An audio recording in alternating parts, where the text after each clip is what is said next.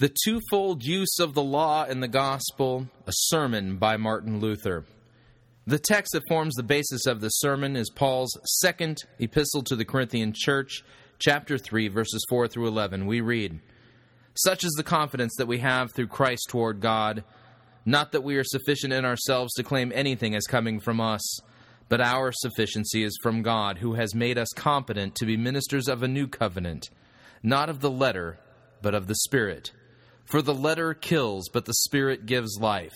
Now if the ministry of death, carved in letters on stone, came with such glory that the Israelites could not gaze at Moses' face because of its glory, which was being brought to an end, will not the ministry of the Spirit have even more glory? For if there was glory in the ministry of condemnation, the ministry of righteousness must far exceed it in glory. Indeed, in this case, what once had glory has come to no glory at all, because of the glory that surpasses it. For if what was being brought to an end came with glory, much more will what is permanent have glory." This epistle sounds altogether strange and wonderful to individuals who are unaccustomed to Scripture language, particularly to that of Paul. To the inexperienced ear and heart, this is not intelligible. In popedom, thus far, it has remained quite unapprehended, although the reading of these words has been practiced. That we may understand it, we must first get an idea of Paul's theme. Briefly, he would oppose the vain boasting of false apostles and preachers concerning their possession of the Spirit and their peculiar skill and gifts, by praising and glorifying the office of a preacher of the gospel with which he is entrusted. For he found that especially in the church at Corinth, which he had converted by the words of his own lips and brought to faith in Christ, soon after his departure the devil introduced his heresies, whereby the people were turned from the truth and betrayed into other ways. Since it became his duty to make an attack upon such heresies, he devoted both his epistles to the purpose of keeping the Corinthians in the right way, so that they might retain the pure doctrine received from him and beware of false spirits. The main thing which moved him to write his second epistle was his desire to emphasize to them his apostolic office of a preacher of the gospel, in order to put to shame the glory of those other teachers, the glory they boasted with many words and great pretense. He starts in on this theme just before he reaches our text, and this is how it is he comes to speak in high terms of praise of the ministration of the gospel, and to contrast and compare the twofold ministration or message which may be proclaimed in the church, provided, of course, that God's word is to be preached and not the nonsense of human falsehood and the doctrine of the devil. One is that of the Old Testament, the other of the New. In other words, the office of Moses or the law and the office of the gospel of Christ. He contrasts the glory and the power of the latter with those of the former, which, it is true, is also the word of God. In this manner, he endeavors to defeat the teachings and pretensions of those seductive spirits who, as he but lately foretold, pervert God's word, in that they greatly extol the law of God, yet at best they do not teach its right use, but instead of making it tributary to faith in Christ, misuse it to teach works righteousness. Since the words before us are in reality a continuation of those which the chapter opens, the latter must be considered in this connection. Therefore, we read 2 Corinthians chapter 3, verses 1 through 3. Are we beginning to commend ourselves again? Or do we need, as some do, letters of recommendation to you or from you? You yourselves are our letter of recommendation, written on our hearts, to be known and read by all. And you show that you are a letter from Christ, delivered by us, written not with ink, but with the Spirit of the living God, not on tablets of stone, but on tablets of human hearts. We, my fellow apostles and co-laborers, and I, he says, do not ask for letters and seals from others commending us to you, or from you commending us to others in order to seduce people after gaining their goodwill in your church and in others as well. Such is the practice of the false apostles. And many even now present letters and certificates from honest preachers and churches, and make them the means whereby their unrighteous plotting may be received in good faith. Such letters, thank God, we stand not in need of, and you need not fear we shall use such means of deception. For you are yourselves the letter we have written, and wherein we may pride ourselves, in which we are present everywhere. For it is a matter of common knowledge that you have been taught by us and brought to Christ through our ministry. Inasmuch as his activity among them is his testimonial, and they themselves are aware that through his ministerial office he has constituted them a church, he calls them an epistle written by himself, not with ink and in paragraphs, not on paper or wood, nor engraved upon the hard rock as the 10 Commandments written upon tables of stone, which Moses placed before the people, but written by the Holy Spirit upon fleshly tablets, tables, hearts of tender flesh. The Spirit is the ink or the inscription, yes, even the writer himself.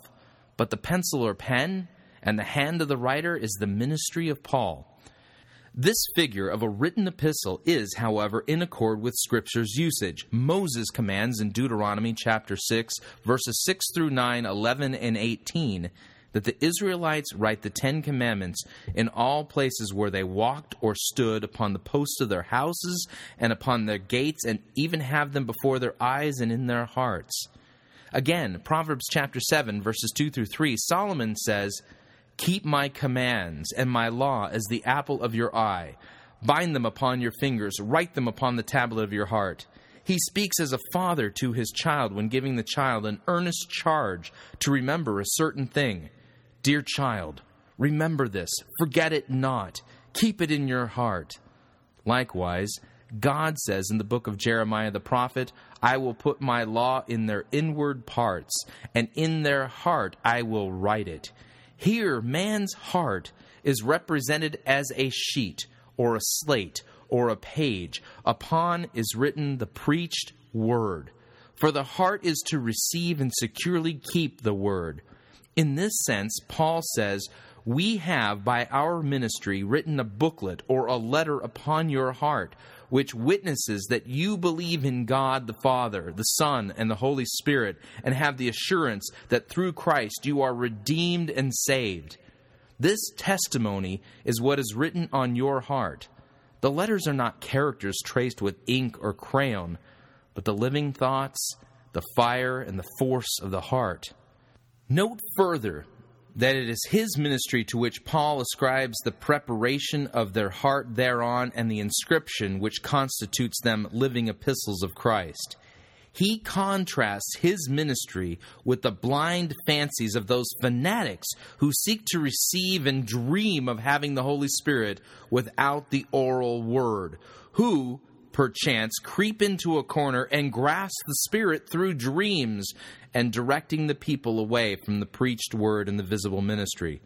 But Paul says that the Spirit, through his preaching, has wrought in the hearts of his Corinthians to the end that Christ lives and is mighty in them. After such statements, he bursts into praise of the ministerial office, comparing the message of the preaching of Moses with that of himself and the apostles.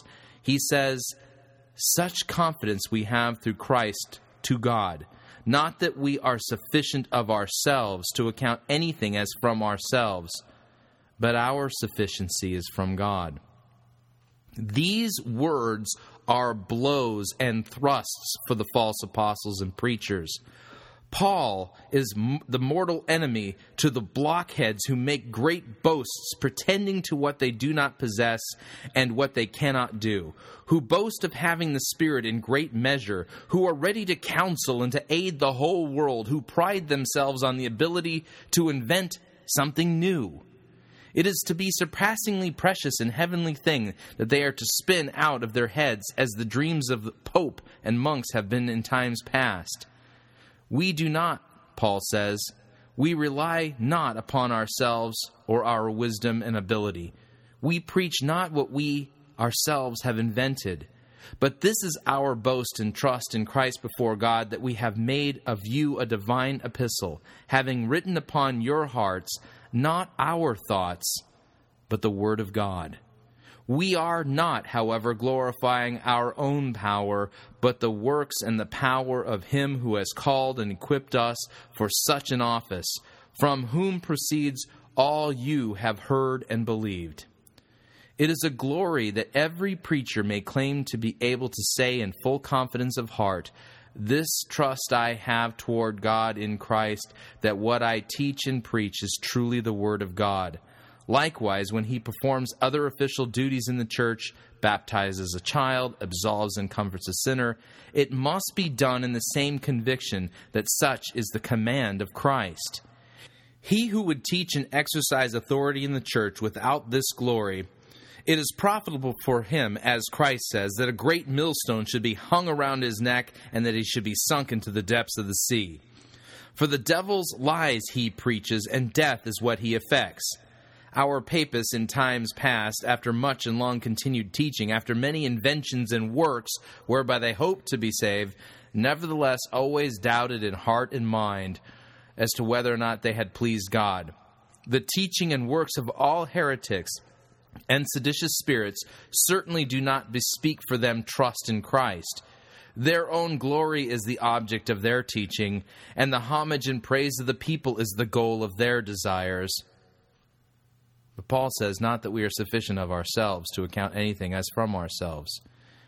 As said before, this is spoken in denunciation of the false spirits who believe that by reason of eminent equipment of special creation and election, they are called to come to the rescue of people, expecting wonders from whatever they say and do. Now we know that ourselves to be of the same clay whereof they are made. Indeed, we perhaps have the greater call from God, yet we cannot boast of being capable of ourselves to advise or to aid men. We cannot even originate an idea calculated to give help. And when it comes to the knowledge of how one may stand before God and attain to eternal life, that is truly not to be achieved by our own work or power, nor to originate from our own brains. In other things, those pertaining to this temporal life, you may glory in what you know. You may advance the teachings of reason. You may invent ideas of your own. For example, how to make shoes or clothes, how to govern a household, how to manage a herd. In such things, exercise your mind to the best of your ability. Cloth or leather of this sort will permit itself to be stretched and cut according to the good pleasure of the tailor or shoemaker. But in spiritual matters, human reasoning certainly is not in order. Other intelligence, other skill and power are requisite here, something to be granted by God Himself and revealed through His Word. What mortal has ever discovered or fathomed the truth that the three persons in the eternal divine essence are one God? That the second person, the Son of God, was obliged to become a man, born of a virgin, and that no way of life could be opened for us save through His crucifixion. Such truth never would have been heard nor preached, would never in all eternity have been published, learned, and believed, had not God Himself revealed it. For this reason, they are blind fools of the first magnitude and dangerous characters who would boast of their grand performances and think that the people are served when they preach their own fancies and inventions. It has been the practice in the church for anyone to introduce any teaching he saw fit. For example, the monks and the priests have daily produced new saints, pilgrimages, special prayers, works, and sacrifices in the effort to blot out sin, redeem souls from purgatory, and so on. They who make up things of this kind are not such as put their trust in God through Christ, but rather such as defy God and Christ. Into the hearts of men where Christ alone should be, they shove the filth and write the lies of the devil. Yet they think themselves and themselves only qualified for all essential teaching and the work, self-grown doctors that they are, saints all-powerful without the help of God and Christ. Of ourselves, in our own wisdom and strength, we cannot effect, discover, nor teach any counsel or help for man, whether for ourselves or for others. Any good work we perform among you, any doctrine we write upon your heart, that is God's own work. He puts into our heart and to our mouths what we should say, and impresses it upon your heart through the Holy Spirit. Therefore, we cannot ascribe to ourselves any honor, cannot seek our own glory as the self-instructed and proud spirits do.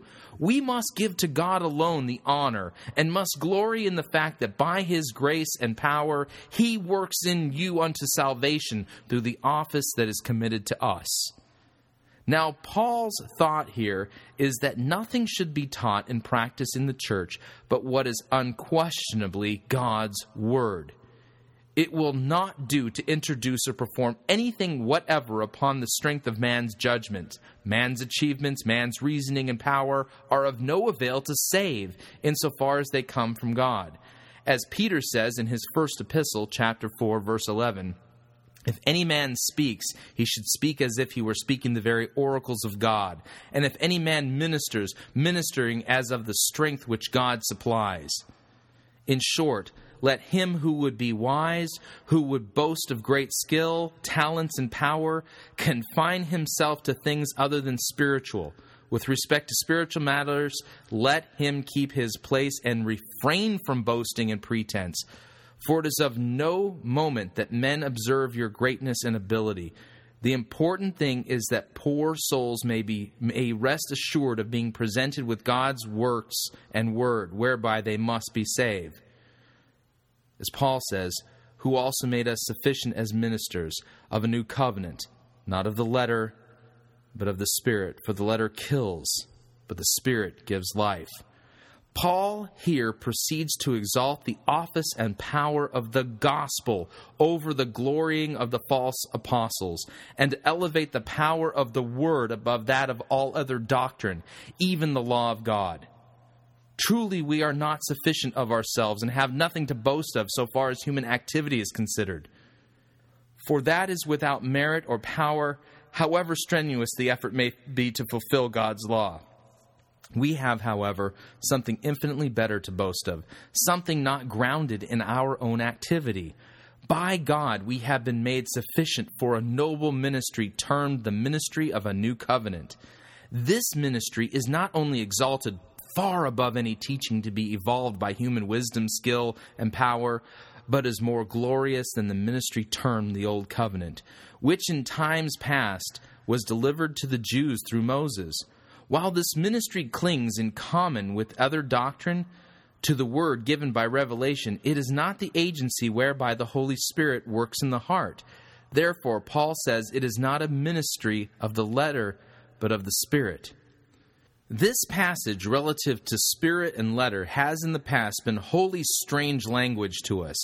Indeed, to such extent has man's nonsensical interpretation perverted and weakened it that I, though a learned doctor of the Holy Scriptures, failed to understand it altogether, and I could find no one to teach me. And to this day it is unintelligible to all of popedom. In fact, even the older teachers, Origen, Jerome, and others, have not caught Paul's thought. And no wonder, truly, for it is essentially a doctrine far beyond the power of man's intelligence to comprehend. When human reason meddles with it, it becomes perplexed. The doctrine is wholly unintelligible to it, for human thought goes no farther than the law and the 10 Commandments. Laying hold upon these, it confines itself to them. It does not attempt to do more, being governed by the principle that unto him who fulfills the demands of the law or commandments, God is gracious. Reason knows nothing about the wretchedness of depraved nature. It does not recognize the fact that no man is able to keep God's commandments, that all are under sin and condemnation, and that the only way whereby help could be received was for God to give his Son for the world, ordaining another ministry, one through which grace and reconciliation might be proclaimed to us. Now, he who does not understand the sublime subject of which Paul speaks cannot but miss the true meaning of his words. How much more did we invite this fate when we threw the Scriptures and St. Paul's epistles under the bench, and like swine in husks wallowed in man's nonsense? Therefore, we must submit to correction and learn to understand the apostles' utterance correctly. Letter and spirit have been understood to mean, according to Origen and Jerome, the obvious sense of the written word. St. Augustine, it must be admitted, has gotten an inkling of the truth. Now, the position of the former teachers would perhaps not be quite incorrect did they correctly explain the words. By literary sense, they signify the meaning of a scripture narrative according to the ordinary interpretation of the words.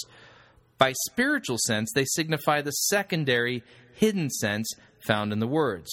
For instance, the scripture narrative in Genesis 3 records how the serpent persuaded the woman to eat of the forbidden fruit and to give to her husband, who also ate. This narrative, in its simplest meaning, represents what they understood by letter. Spirit, however, they understand to mean the spiritual interpretation, which is thus: the serpent signifies the evil temptation which lures to sin. The woman represents the sensual state or the sphere in which the enticements and temptations make themselves felt. Adam, the man, stands for reason, which is called the man's highest endowment.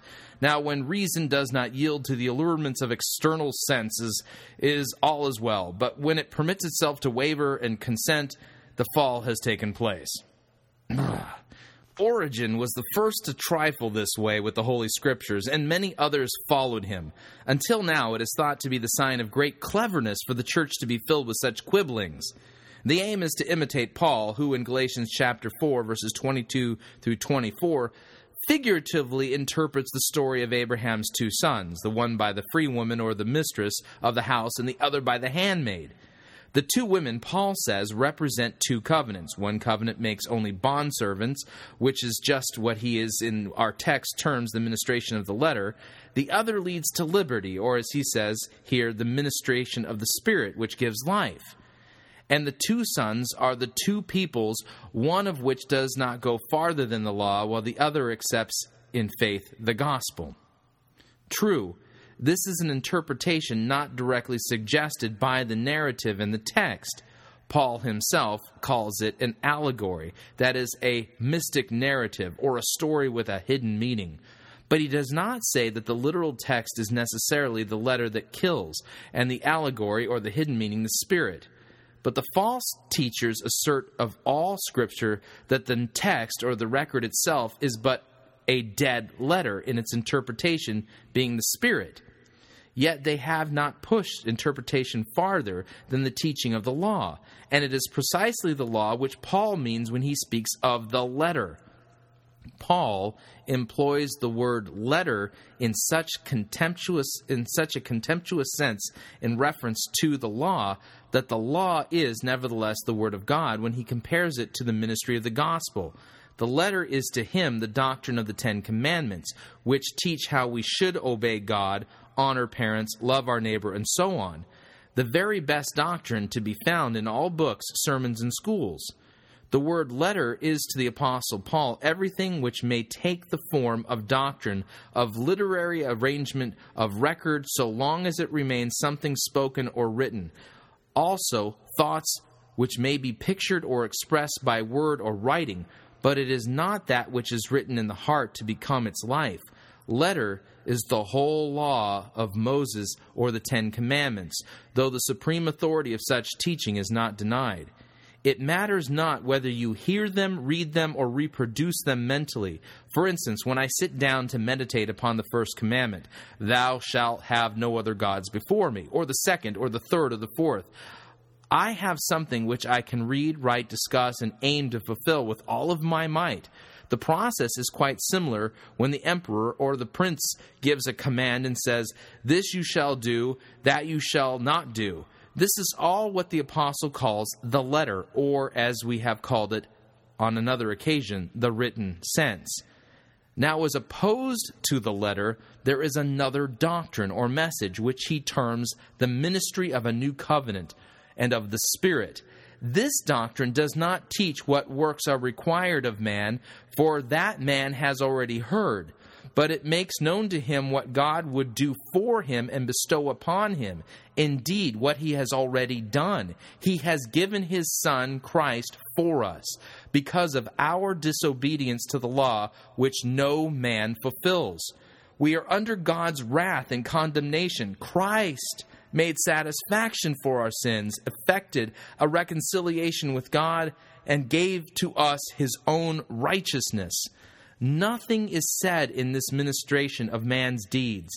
It tells rather of the works of Christ, who is unique in that he was born of a virgin, died for sin, and rose from the dead, something no other man has been able to do.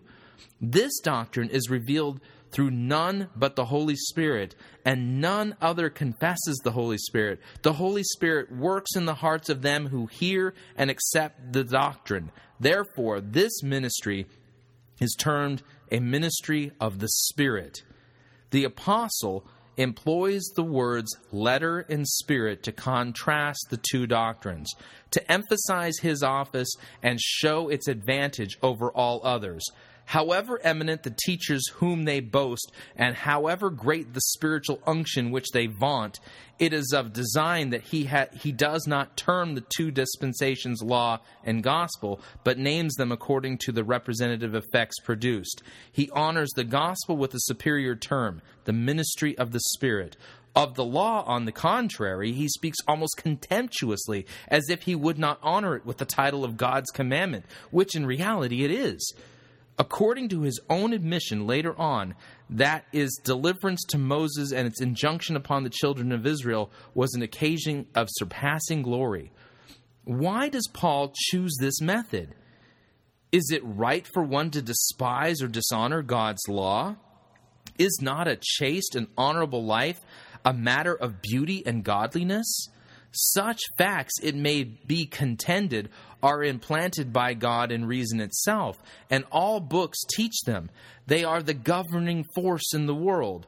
I reply, Paul's chief concern is to defeat the vainglory and pretensions of false preachers, and to teach them the right conception and appreciation of the gospel which he proclaimed.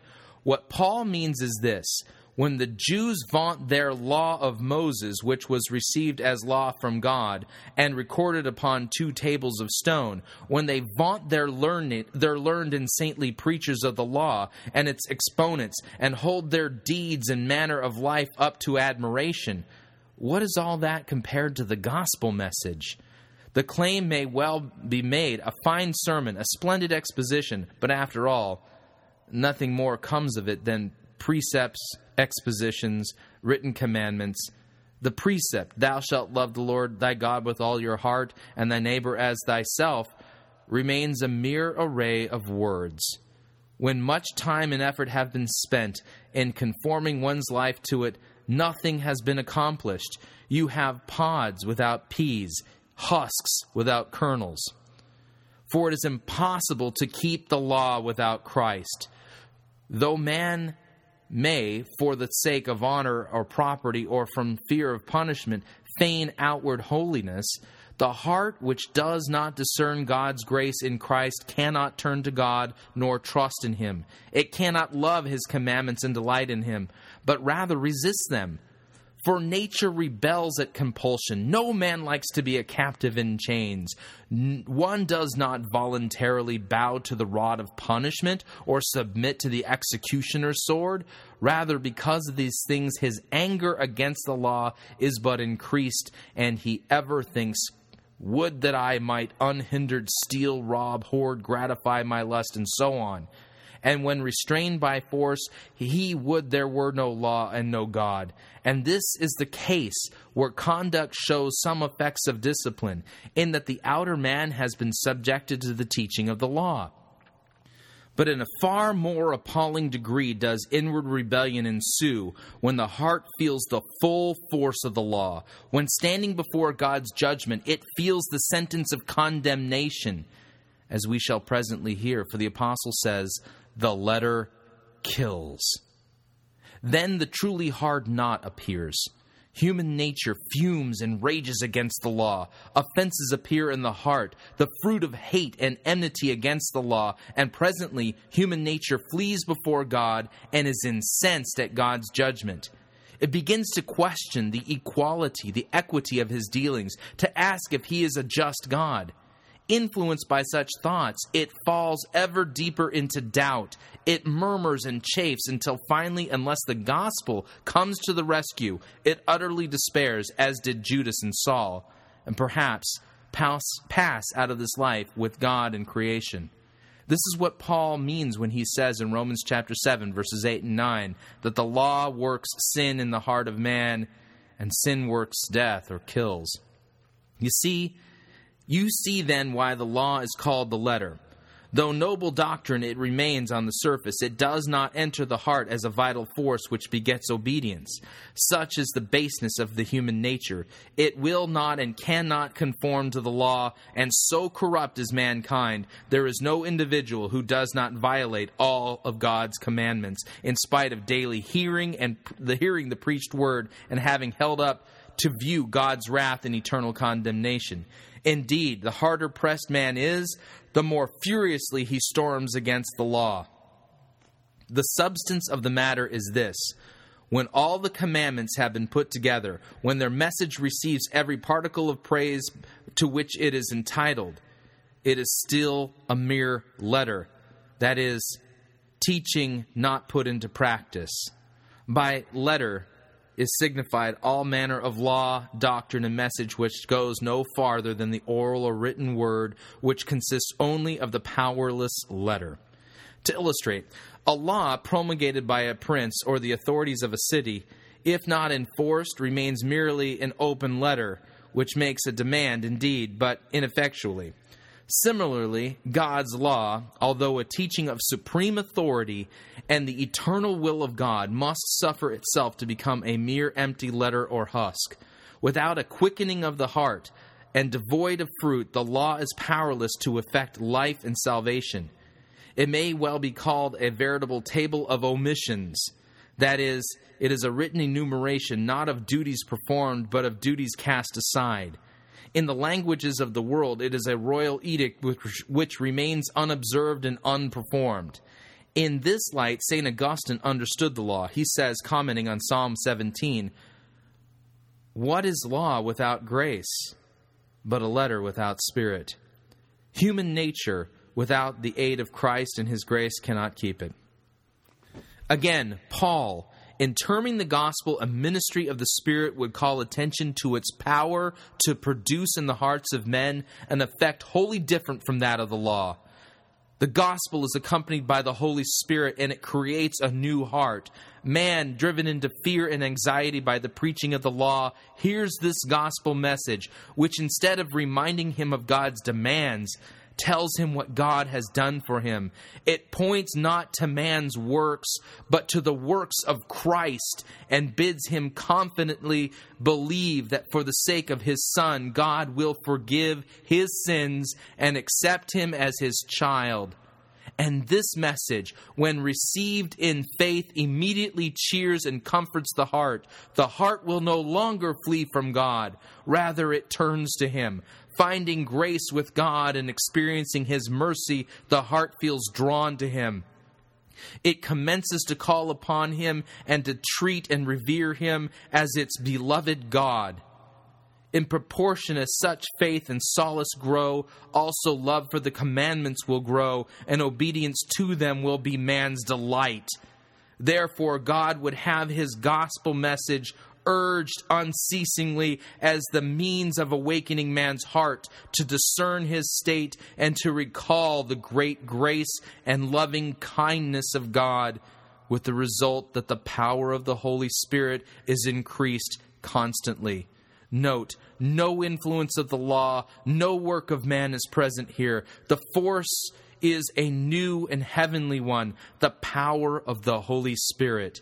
He impresses upon the heart Christ and his works, making it of a true book which does not consist in the tracery of mere letters and words, but in true life and action. God promised of old in Joel chapter 2, verse 28, and other passages, to give the Spirit through the new message, the gospel. And he has verified his promise by public manifestations in connection with the preaching of that gospel, as on the day of Pentecost and again later.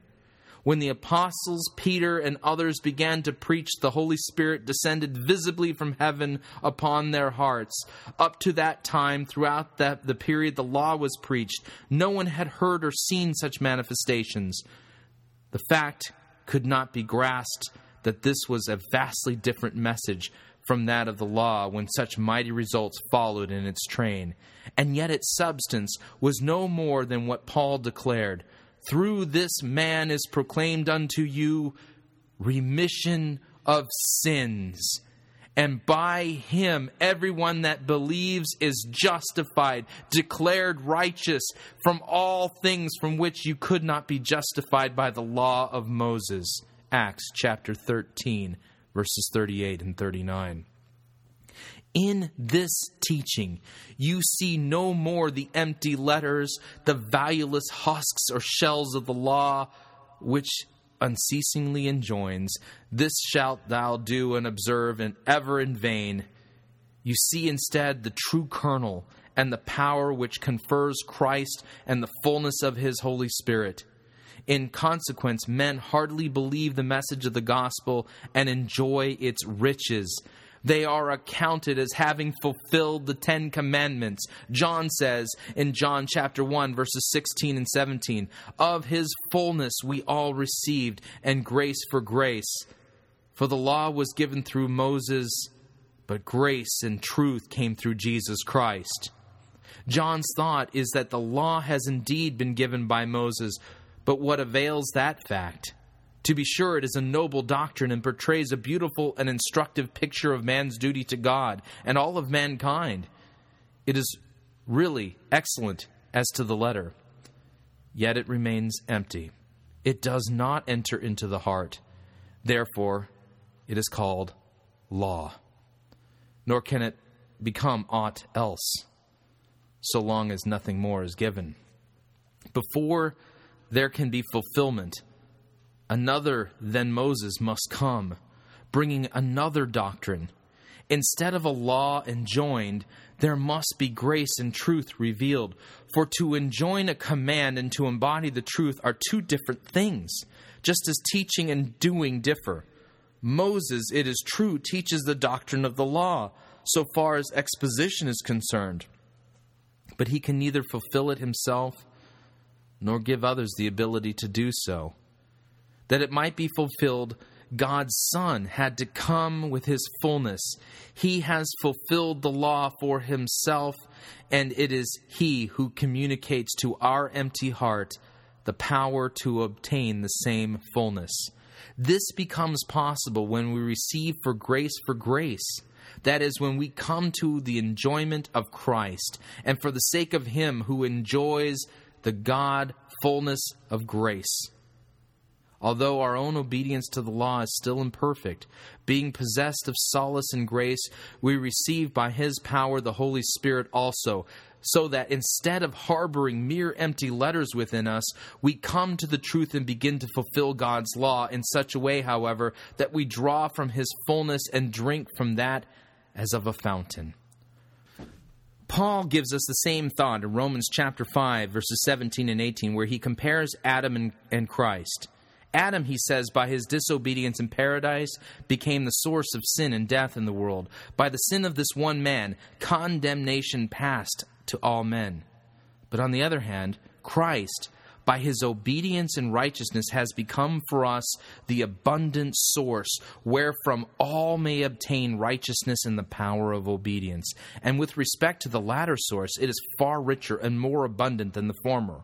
While by the single sin of one man sin and death passed unto all men, to wax still more powerful with the advent of the law, of such surpassing strength and greatness, on the other hand, is the grace and bounty which we have in Christ, that it not only washes away the particular sin of one man, Adam, which until Christ came, overwhelmed all men in death, but overwhelms and blots out all sin whatsoever.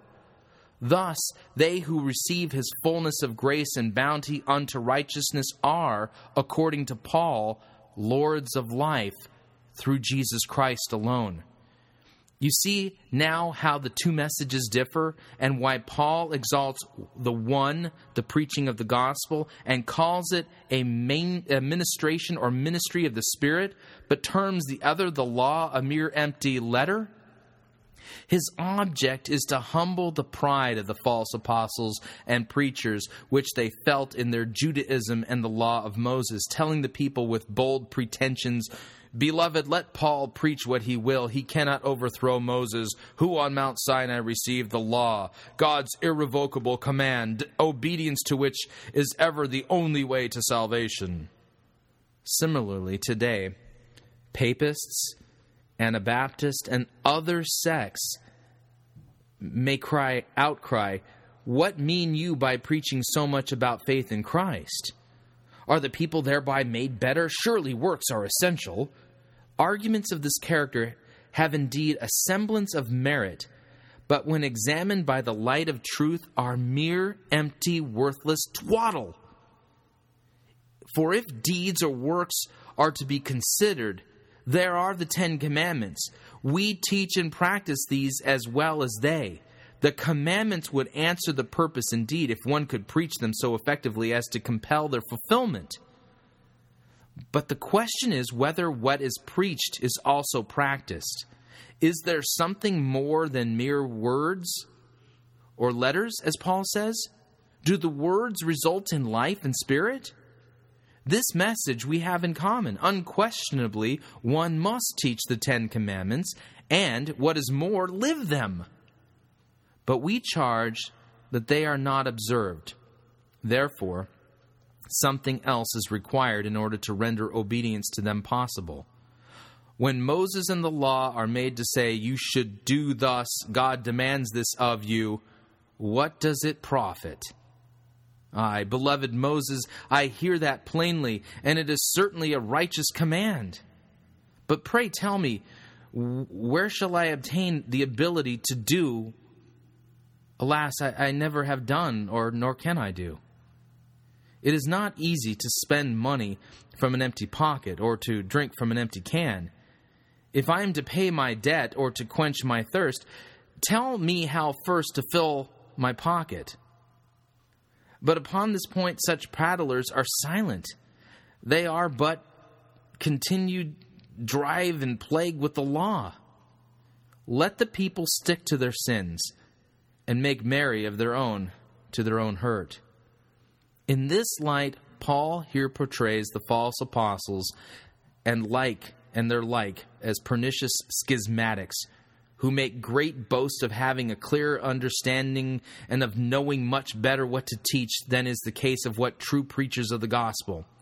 And when they do their very best, when they pretend great things and do wonders with their preaching, there is not but mere empty letter.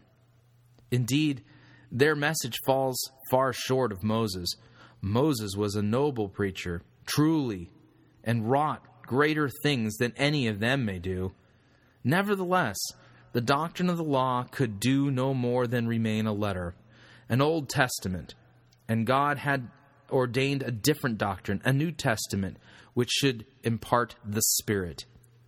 It is the letter, says Paul, which we preach, and if any glorying is to be done, we can glory in better things and make the defiant plea that they are not the only teachers of what ought to be done, incapable as they are of carrying out their own precepts. We give direction and power as to performing and living those precepts. For this reason, our message is not called the Old Testament or the message of the dead letter, but of that of the New Testament and of the living Spirit. No seditious spirit, it is certain, ever carries out its own precepts, nor will he ever be capable of doing so, though he may loudly boast the Spirit alone as his guide. Of this fact you may be rest assured, for such individuals know nothing more than the doctrine of works, nor can they rise higher and point you to anything else. They may indeed speak of Christ, but it is only to hold him up as an example of patience in suffering. In short, there can be no New Testament preached if the doctrine of faith in Christ be left out. The Spirit cannot enter into the heart, but all teaching, endeavor, reflection, works, and power remain there as mere letters, devoid of grace, truth, and life. Without Christ, the heart remains unchanged and unrenewed, It has no more power to fulfill the law than the book in which the 10 Commandments are written, or the stones upon which engraved, for the letter kills, but the Spirit gives life. Here it is yet stronger condemnation of the glory of the doctrine of the law, yet higher exaltation of the gospel ministry. Is the apostle overbold in that he dares thus to assail the law and say the law is not only a lifeless letter, but qualified merely to kill? Surely that is not calling the law a good and profitable message, but one altogether as harmful. Who, unless he would be a cursed heretic in the eyes of the world and invite execution as a blasphemer, would dare to speak thus, except Paul himself? Even Paul must praise the law, which is God's command, declaring it good and not to be despised, nor in any way modified, but to be confirmed and followed so completely as Christ says, that not a tittle of it shall pass away. How then does Paul come to speak so disparagingly, even abusively of the law, actually presenting it as veritable death and poison? Well, his is a sublime doctrine, one that reason does not understand. The world, particularly they who would be called holy and godly, cannot tolerate it at all. For it amounts to nothing short of pronouncing all our works, however precious, mere death and poison. Paul's purpose is to bring about the complete overthrow of the boast of the false teachers and hypocrites, and to reveal the weakness of their doctrine, showing how little it affects even at its best, since it offers only the law. Christ remains unproclaimed and unknown. They say in terms of vainglorious eloquence that if a man diligently keep the commandments and do many good works, he shall be saved. But theirs are only vain words, a pernicious doctrine. This fact is eventually learned by him who, having heard no other doctrine, trusts in their false one. He finds out that it holds neither comfort nor power of life, but only doubt and anxiety, followed by death and destruction. When man, conscious of his failure to keep God's command, is constantly urged by the law to make payment of his debt, and confronted with nothing but the terrible wrath of God and eternal condemnation, he cannot but sink into despair over his sins. Such is the inevitable consequence where the law alone is taught, with a view to attaining heaven thereby. The vanity of such trust in works is illustrated in the case of the noted hermit mentioned in Vitae Patrum, Lives of the Fathers. For over 70 years the hermit had led a life of utmost austerity and had many followers. When the hour of death came, he began to tremble, and for 3 days was in a state of agony. His disciples came to comfort him and exhorting him to die in peace, since he had led so holy a life. But he replied, "Alas, I truly have all my life served Christ and lived austerely, but God's judgment greatly differs from that of men." Note, this worthy man, despite his holiness of life, has no acquaintance with any article but that of divine judgment according to the law. He knows not the comfort of Christ's gospel. After a life spent in the attempt to keep God's commandments and secure salvation, the law now slays him through his own works. He is compelled to exclaim, "Alas, who knows how God will look upon my efforts? Who may stand before him?" That means to forfeit heaven through the verdict of his own conscience. The work he has wrought and his holiness of life avail to nothing. They merely push him deeper into death, since he is without the solace of the gospel, while others, such as the thief on the cross and the publican, grasp the comfort of the gospel, the forgiveness of sins in Christ. Thus, sin is conquered. They escape the sentence of the law and pass through death into life. Now the meaning of the contrasting clause, the Spirit gives life, becomes clear. The reference is to nothing else but the Holy Gospel, a message of healing and salvation, a precious, comforting word. It comforts and refreshes the sad heart.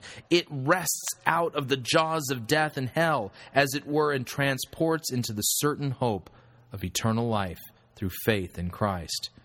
When the last hour comes to the believer and death and God's judgment appear before his eyes, he does not base his comfort upon his works, even though he may have lived the holiest life possible. He says with Paul in 1 Corinthians chapter 4, verse 4, "I know nothing against myself, yet I am not hereby justified." These words imply being ill-pleased with self, with the whole life, indeed, even the putting to death of self. Though the heart says, "By my works I am neither made righteous nor saved," which is practically admitting oneself to be worthy of death and condemnation. The Spirit extricates from despair through the gospel faith, which confesses, as did St. Bernard in the hour of death, "Dear Lord Jesus, I am aware that my life, at its best, has been but worthy of condemnation. But I trust in the fact that you have died for me and have sprinkled me with blood from your holy wounds. For I have been baptized into your name and have given heed to your word, whereby you have called me, awarded me grace and life, and bidden me believe. In this assurance I will pass out of life, not in uncertainty and anxiety, thinking, who knows what sentence God in heaven will pass upon me." The Christian must not utter such a question. The sentence against his life and his works has since long passed by the law. Therefore, he must confess himself guilty and condemned, but he lives by the gracious judgment of God declared from heaven, whereby the sentence of the law is overruled and reversed. It is this: he that believes on the Son has eternal life. When the consolation of the gospel has been received, and it has been wrested from the heart of death and the terrors of hell, the Spirit's influence is felt. By its power, God's law begins to live in man's heart. He loves it, delights in it, and enters upon its fulfillment. Thus, eternal life begins here, being continued forever and perfected in the life to come. Now you see how much more glorious, how much better is the doctrine of the apostles, the New Testament, than the doctrine of those who preach merely great works and holiness without Christ. We should see in this fact an incentive to hear the gospel with gladness. We ought joyfully to thank God for it when we learn how it has power to bring to men life and eternal salvation, and when it gives us assurance that the Holy Spirit accompanies it and is imparted to believers. But if the ministry of death, written and engraven on stones, came with glory, so that the children of Israel could not steadfastly look upon the face of Moses for the glory of his face, which was the glory that was passing away, how shall not rather the ministry of the Spirit be with glory? For the ministry of condemnation has glory, much more does the ministry of righteousness exceed in glory. Paul is in an ecstasy of delight, and his heart overflows in words of praise for the gospel. Again, he handles the law severely, calling it a ministry or doctrine of death and condemnation. What term significant of greater abomination could he apply to God's law than to call it a doctrine of death and hell? And again, in Galatians chapter 2:17, he calls it a minister or preacher of sin. And in Galatians chapter 3:10, the message which proclaims a curse, saying, "As many as are of the works of the law are under a curse." Absolute, then, is the conclusion that law and works are powerless to justify before God. For how can a doctrine proclaiming only sin, death, and condemnation justify and save? Paul is compelled to speak thus, as we said above, because of the infamous presumption of both teachers and pupils, in that they permit flesh and blood to flirt with the law, and make their own works which they bring before God their boast. Yet nothing is affected but self-deception and destruction. For when the law is viewed in its true light, when its glory, as Paul has it, is revealed, it is found to do nothing more than to kill man and to sink him into condemnation. Therefore, the Christian will do well to learn this text of Paul and have an armor against the boasting of false teachers and the torments and trials of the devil when he urges the law and induces men to seek righteousness in their own works, tormenting their heart with the thought that salvation is dependent upon the achievement of the individual. The Christian will do well to learn this text, I say so, that in such conflicts that he may take the devil's own sword, saying, "Why do you annoy me with the talk of the law in my works? What is the law after all? However, much you may preach it to me, but that which makes me feel the weight of sin, death, and condemnation. Why should I seek, therefore, righteousness before God by the law?" When Paul speaks of the glory of the law, of which the Jewish teachers of works righteousness boast, he has reference to the things narrated in the 20th and 24th chapters of Exodus. How, when the law was given, God descended in majesty and glory from heaven, and there were thunderings and lightnings, and the mountain was encircled with fire, and how when Moses returned from the mountain bringing the law, his face shone with a glory so dazzling that the people could not look upon his face, and he was obliged to veil it. Turning their glory against them, Paul says, "Truly we do not deny the glory, splendor, and majesty were there. But what does such glory do but compel souls to flee before God and drive into death and hell?